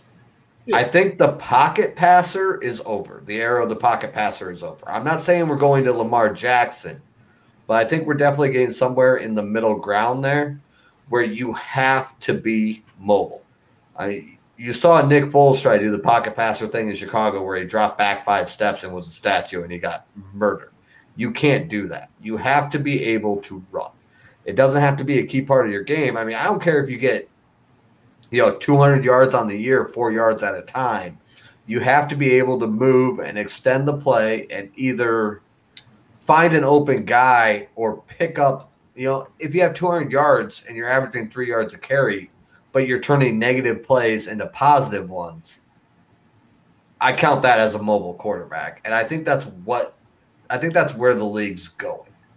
Like, you have to be able to get out of the pocket. You have to be able to extend the play. And you have to be able to pull the ball down and turn a 5-yard loss into a 3-yard gain. All right. This is a hard question for me because I think I agree with you to the fact it's going in the middle where not you're a running quarterback, but like if the pocket breaks down, you can actually leave it and not be automatically sacked. But then you start looking at the Super Bowl and who wins. And that's, at the end of the day, what every team is trying to do. So we'll just go back. Brady won last year. Mahomes, who I'll put in the middle. I don't think Mahomes is a running quarterback by any means, but he's definitely mobile. Yeah. And I would call Aaron Rodgers a mobile quarterback. Yes. Yeah. And then the year before that, Patriots again, Brady. The year before that is Nick Foles wins the Super Bowl as the quarterback. Brady again. Peyton Manning, even though he got backpacked to that Super Bowl. Brady again. Then you break the mold here with Russell Wilson, obviously. Joe Flacco, Eli. So like all the Super Bowl winning quarterbacks are pocket guys. But in a way, I still agree that we're going more towards the middle than full on Lamar. I think we're looking at a Mahomes type of thing because Mahomes is obviously a great pocket quarterback, but he has just enough mobility that like when the play breaks down or something like that, he's leaving the pocket and get the first down. But I feel like dead is such a strong word to me just because of past Super Bowl success, and the NFL is the biggest copycat league. I mean, look, a few years back, everybody started running the fucking Wildcat. Like, really? We started running the Wildcat because it worked for like 3 days. But so, I mean, if teams with pocket passers keep winning Super Bowls, I just feel like they're going to be like, well, you know what? We tried the running quarterback thing, but maybe we do need someone that's a statue. I don't know. The thing is just like defensive players are so much faster now. And it's just like you just have to be able to have some type of elusivity and make play. Brady is the like ultimate exception to the mobile QB. Well, Peyton. Yeah, I mean now. I mean like right now. You're going 4 seasons back for Peyton. And that's kind of my like. I think we're seeing this transition happen like as we speak. That's why I don't really like you using Eli or Peyton as an example. Right. And I think Brady's an outlier. That's what I'm saying. Right. You look at the top 5. You look at the top 5 quarterbacks. All of them, with the exception of Brady, have some type of mobility. Wilson, Watson, Allen, Lamar, Mahomes, Rodgers. They all have some type of. If it's third and 4, and the play breaks down, they could get those. Like Aaron said, they could be able to get 4 yards and keep the chains moving. Like it's important. And you see the guys that are in the draft: Lawrence, Wilson, Fields, Lance. The only one is Mac Jones. The only one that doesn't have true mobility. So I would say that Mac Jones has not been proven to have true mobility because he didn't have to. He played at fucking Alabama. Right. So that's what I'm saying. I agree. I think times definitely has changed. But even back in the day, I mean, Montana was Elway. I mean, those guys were running around. I mean, it just wasn't to how it is today. So I think it's always been there, but I think now today with it just extends plays. You could extend your playbook as well doing some read options, triple options, things like that. RPOs has been such a big time acquisition to NFL offenses. So it's very key now in today's game, and I don't see it going anywhere. Even though injuries are going to happen, Dak rolled out and had the crazy injury, but I still feel like these coaches, these GMs, they're going to try to get a guy that can move out the pocket and do a little bit of improv. See, that's my only other thing too, is that like if we go towards it and then quarterbacks start getting injured more, I feel like that's where it ends, because I think in a weird way you're okay with your star wide receiver. You still can't hit them like that anyway. No, I mean, they're still throwing the flag, bro. Even when they slide and you touch them, they're throwing the flag. Even if it's a flag and you get hurt, you're still hurt. No, yeah, I'm true, but they're still going to be protected. Like, that's what I'm saying. You, this is my thing. As soon as Mahomes, and God forbid it happens because he's fun to watch, as soon as Mahomes runs out of the pocket and gets leveled and gets hurt and has to miss a few games, they'll be like, listen, if you ever leave the pocket again, we're putting a fucking ankle monitor on you. Well, he's had injuries already. Got the turf toe, and the knee. Well, the knee was weird. That was on a QB sneak. So I mean, I feel you, but he's had some turf toe. He was running for his life in the Super Bowl, bro. Like I feel like the minute if he was a stationary guy in the Super Bowl, the Bucs would have had the most sacks in a game.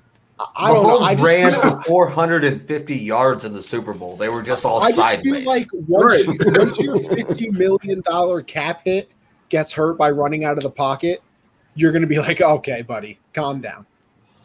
Well, and that's where the coaching has changed too, because you even watch like early 2000 footballs, quarterbacks when they ran, they were lowering the shoulder. Oh yeah, and you watch quarterbacks run now, and even the ones that are dangerous, Mahomes, Allen, Wilson, the ones that have and Kyler Murray in Arizona, the ones that have the ability to juke guys and break tackles. If it's a positive play, they're taking the slide, they're stepping out of bounds. Josh Allen is my only exception to that, because I've seen Josh Allen body some people, and he hurdled that Vikings player. Yeah, but he's gonna have to chill. He's still young. He's young right now. He's eventually, bro. The linebackers again. They're gonna look at Devin White. Devin White's running down. He's not gonna try to truck Devin White. No, or someone like that. He's gonna slide. I've seen him stiff arm some cornerbacks and things like that, and continue on with the play. Like Josh Allen. Look at Cam. Don't be like Cam. See, and that's my other thing too. Brady's been around for what, 22 seasons? Cam is in what year? Like year 10. Year 10, and we're talking about him being done already. Like, do you want your mobile quarterback to only have a 10-year career, or do you want the statue that can give you 22? Well, you still have to be elite in the pocket as well. Do you want 22 8-8 season, or sorry, 8-7 or 8-9 seasons, or do you want 10 winning seasons? Well, Carolina didn't have the 10 winning seasons though. Well, and I think Cam was just a little bit ahead of his time, and Michael Vick was like way ahead of his time. Oh yes, Mike was. Yeah, but I really think the league is going to where you're really going. I mean, they're never going to be gone completely, but I think like the 5 and 7 step dropbacks are going to become less and less used. Oh yeah, I think it'll be a lot of 3 steps and get the ball out in 2 seconds. And a lot of rolling the pocket right, bootleg right off the snap. Have a moving pocket with a quarterback that can move around. And I mean, shit, even Baker Mayfield gets rollout calls. Yeah, a lot less of this straight drop back, plant your feet and pass, and a lot more of moving pocket, 3-step drops, make your read. If it's not there, break out and extend the play. So I really think we're getting away from the 5 and 7 step drop back quarterbacks. Listen, I'm not saying it's going to go away. I mean, that still has to be part of your arsenal, but that can't be 100% of your arsenal. To quote Joey Bosa when they played the Patriots in the playoffs, stop throwing the ball so damn fast. That's what it's going to go to. That's what it's going to go to. So unless they start jumping over the center to get sacks, I feel like even sack numbers are going to go down because, like we said, Brady throws in like 2 seconds. We have rolling pockets. We have mobile quarterbacks. Like, I feel like 20 sack years are gone because, like, you can't get there in a second unless, maybe you're like Aaron Donald. You can literally just throw another human being into the quarterback. And, well, we've seen him do that. But, shout out Reggie White. His tapes are crazy. You joke about Aaron Donald throwing another human into a quarterback, but Reggie White legit got a sack by throwing a guy at the quarterback from 5 yards away. No, Reggie White was that's textbook definition problem. That's the problem right there. Yeah. But all right, let me wrap it up with the best quote that I think, or the best comment I think I've seen on any of my 3 shows by Matt. Wait, not wrong one. This one. Cowherd stinks. The only good thing he did was bring on Joy Taylor as a co-host of The Herd. Sheesh. Excellent point. Because I'll give you this. Joy Taylor, A1. That's A1. Also, very smart, though. She's cool. You see this flag over the shoulder here? I do. Yeah. I hate Colin Cowherd because he hates time. Oh, yeah, I don't know why, but he does. And it is annoying as shit. I feel like Iowa was legit 10-0. It was like, I can't remember. It was like 2015. I don't know. They went 10-0, and Cowherd was on his show talking shit about him. So, yeah. I'm here for the Cowherd slander all day, every day. So is any Baker Mayfield fan. Yeah, Joy. She's cool. She's calm. Cowherd, I like Joy. He does. One thing I like about Cowherd, he does he's hyperbolic. We already know that, but he does do good interviews. I'll say that. Oh no, he's a good interviewer. Yeah. He does have good interviews. I'll give him that. When he has guests on talk about the game, he gives them the opportunity. That's the one thing I'll say about him. Everything else is just like you said. It's just media. I was just saying, if you want to see the best interviewer that I've ever seen, go watch Hot Ones with Sean Evans. I don't know if you guys have ever seen that YouTube series where they interview listen, CJ, I would hope everybody does.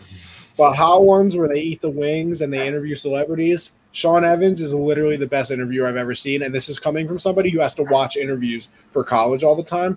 So I actually, decently know what I'm talking about in this situation. Sean Evans, fantastic. But with that being said, we'll wrap it up. It's been a very long show, but a very good one, I will say. I think this is one of the better shows we've had. So we'll wrap it up there. Got to shout out the sponsors, of course. So if you want to bet, go over to mybookie.ag and use USN 100 to double your first deposit. If you want to bet on a sport, go do it there. Double your first deposit with our code, and you'll be taken care of very well. I hit a nice parlay last night to start off my Monday. So your boy's feeling pretty good. Next up, we have RxHemp. RxHemp-USN will save you 10% on your entire order. They got the hot and cold CBD pain relief cream. So if you're a little sore from life, as I always like to say, go check them out. You'll feel brand new after you use it. Check that shit out. It's legit. I use it all the time. Yes, sir.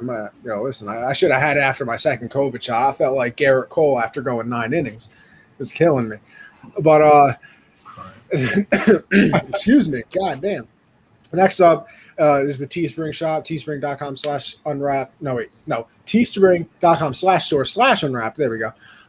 Check out all the merch from the network. Check out an individual show if you like it. They also have merch, including this one, including Garrett's show, the People's XFL. So make sure you go and check that out.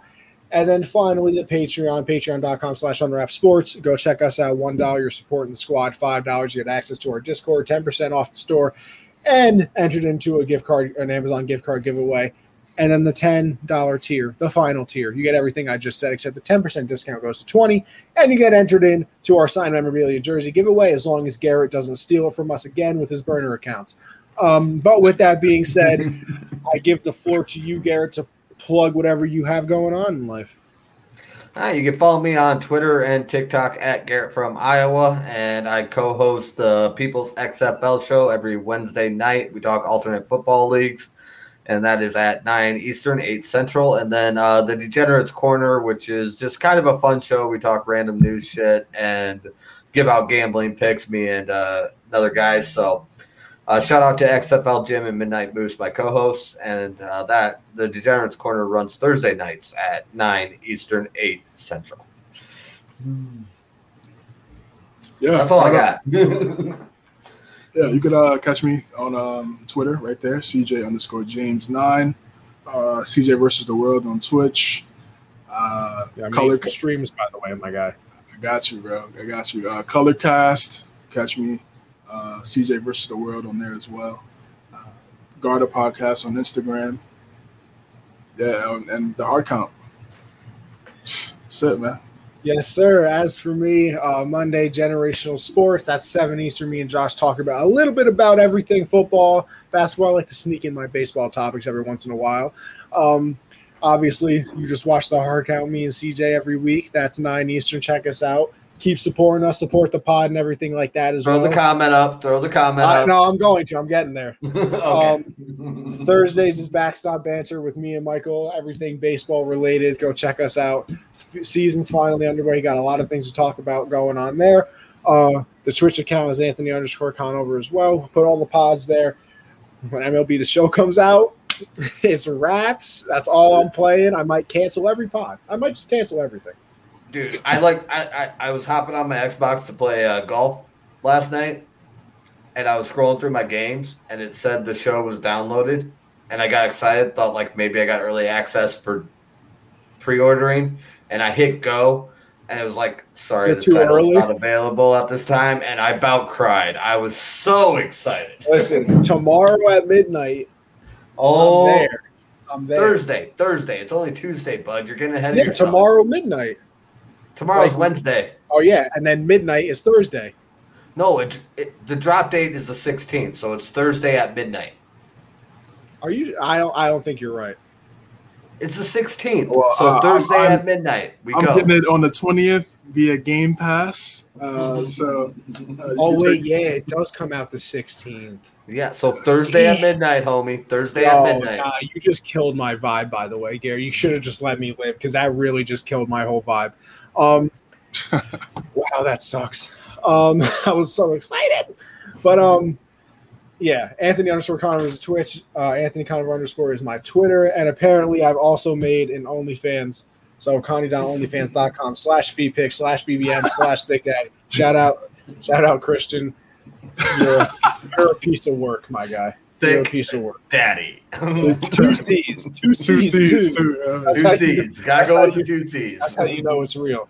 But thank you, boys, for joining us, CJ. Always a pleasure, my guy. We'll be back next week. And Garrett, thank you for pulling up to the show. Anytime, man. I will do my best. I love doing these streams anytime you want me, man. We will see everybody next week. Thank you for tuning in.